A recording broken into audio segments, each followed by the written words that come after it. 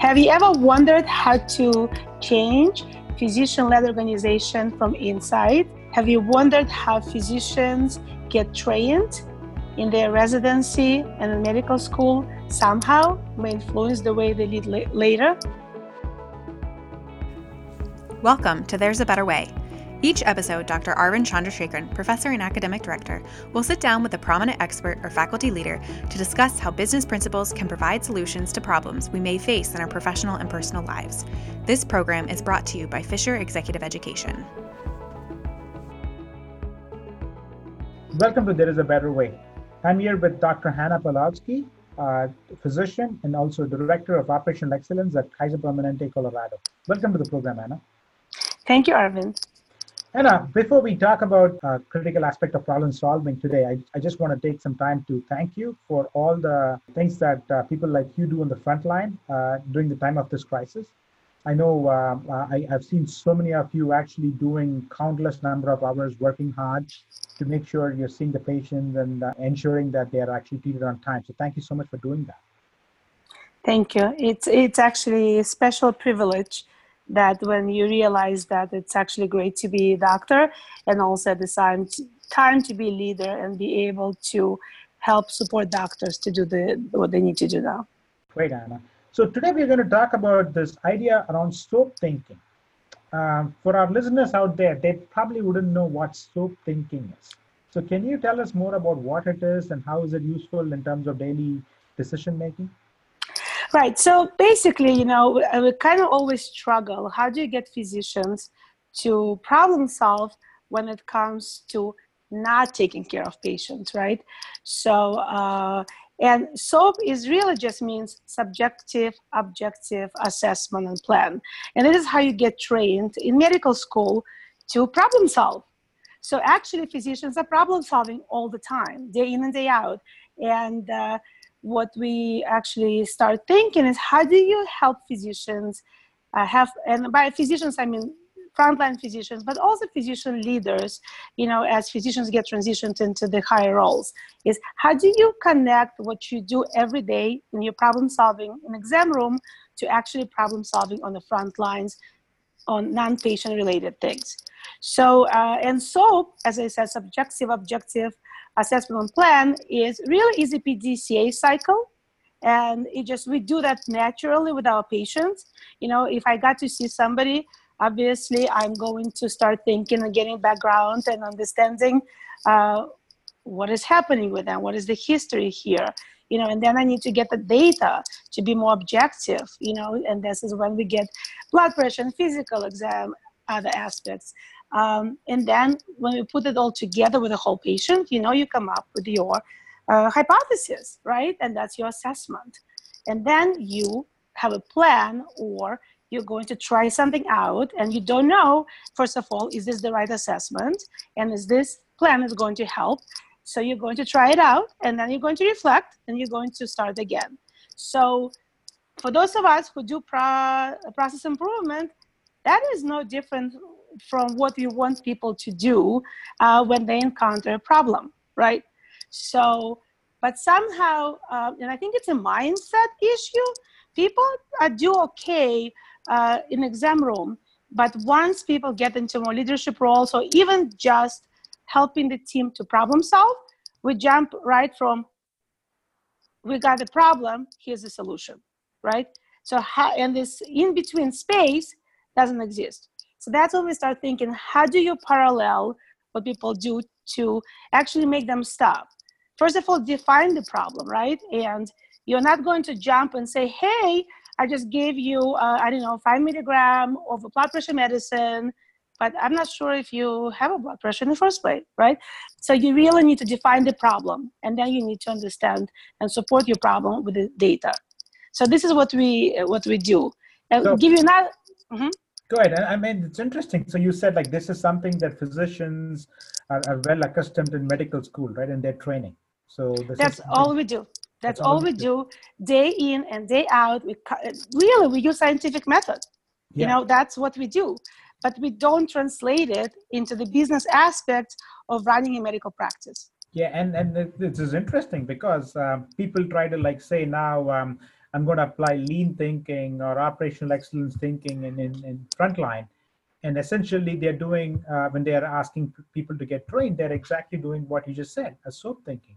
So I'm wondering, one might be that we all know that sometimes the word lean is not really resonating well in some aspects of medical areas, right? So could just be a recast of a lean by saying, hey, instead of calling it lean, calling it a SOAP thinking, and do what exactly as you said, like bring the data, empower the front line, have a structured way, don't solve the peripheral problem, go deeper into the problem, which is all what you just said.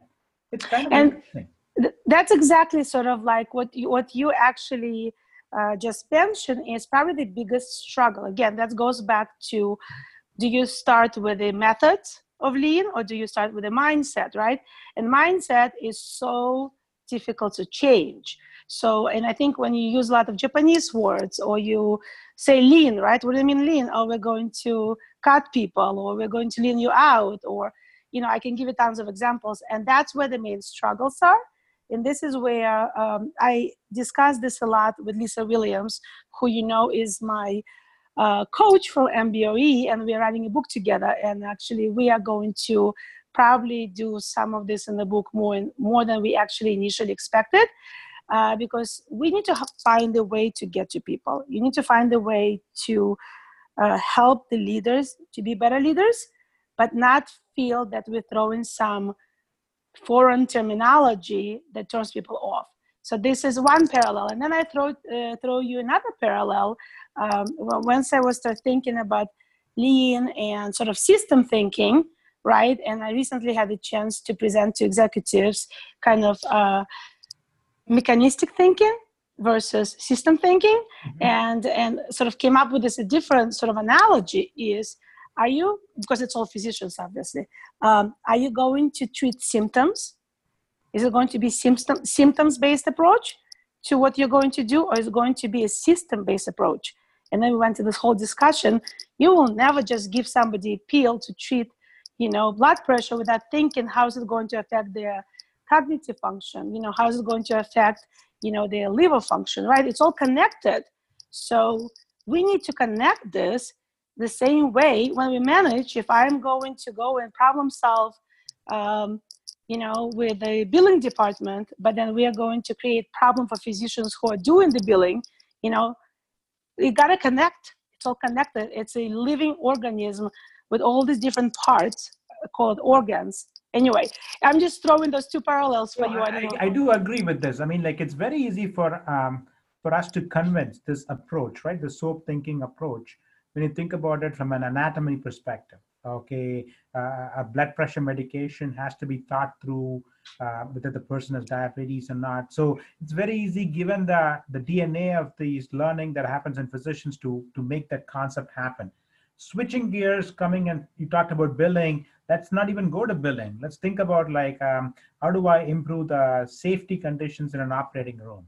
Or how do that requires, going back to your systemic thinking, that requires me as a physician now to coordinate with the anesthesiologist, coordinate with the nurse out there, the surgical tech out there. So that allows you to completely, and that's where the challenges are. If I talk to so many healthcare providers who believe in operational excellence, they feel that is the disconnect that they have among their staff. Is they understand it, but when it comes to applying it beyond the anatomy aspect of it, they struggle.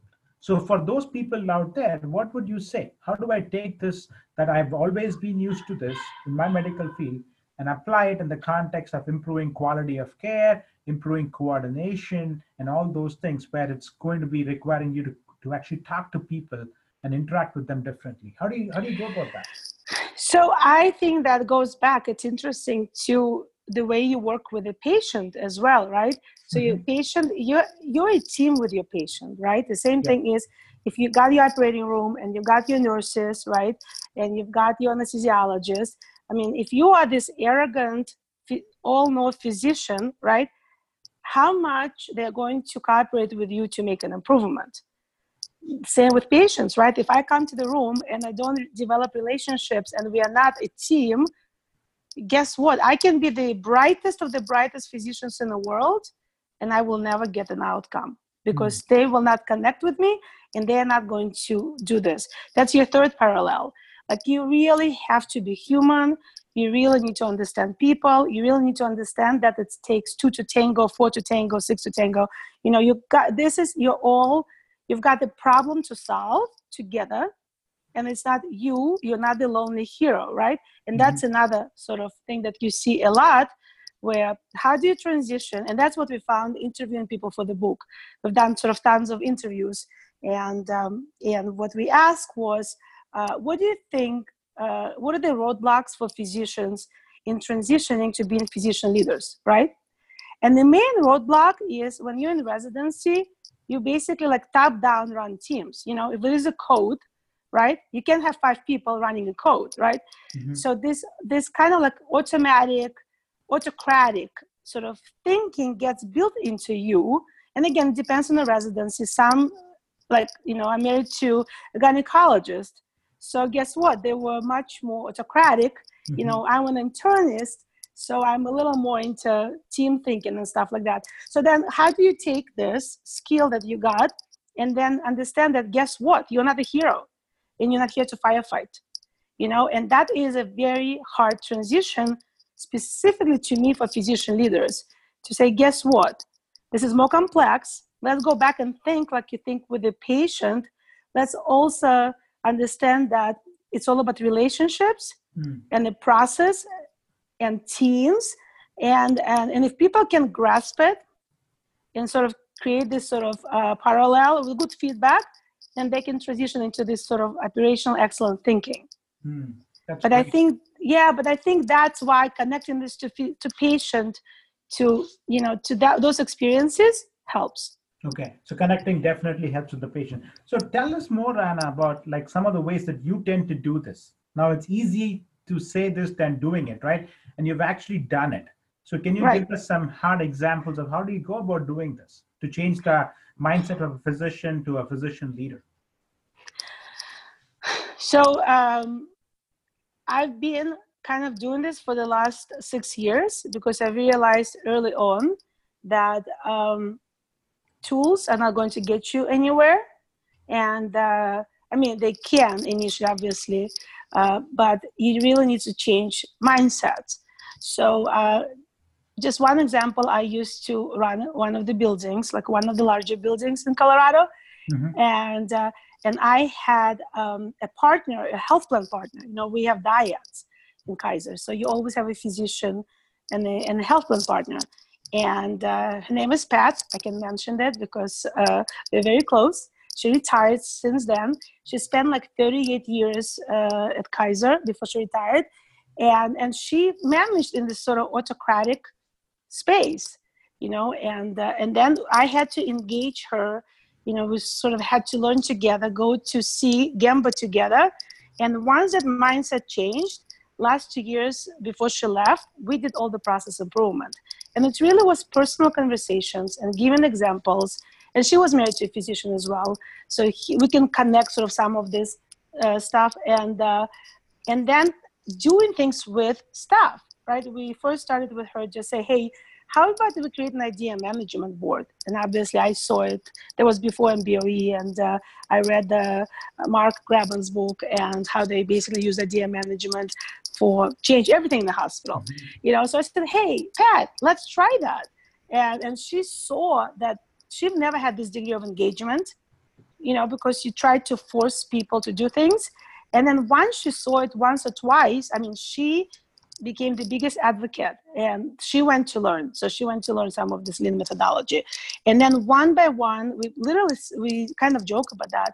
It's really a network of people that you build, converting them one by one. And I can name you a couple of chiefs who I worked with. And one example is my pediatric chief under me. And I used to kind of, and again, I learned over time because I think I was so obsessed with lean that I was all lean. I was all Japanese terms. And they thought Hannah is just nuts. I mean, what is happening? And so one of these pediatric chiefs, I was able to kind of get him into that. And we did tons of work together. And actually, he's leaving Kaiser, and he is getting a bigger position in Portland. and he is going to do lean for this big pediatric group. But there was this, and he says it was just you constantly engaging with me, and finally it's clicked.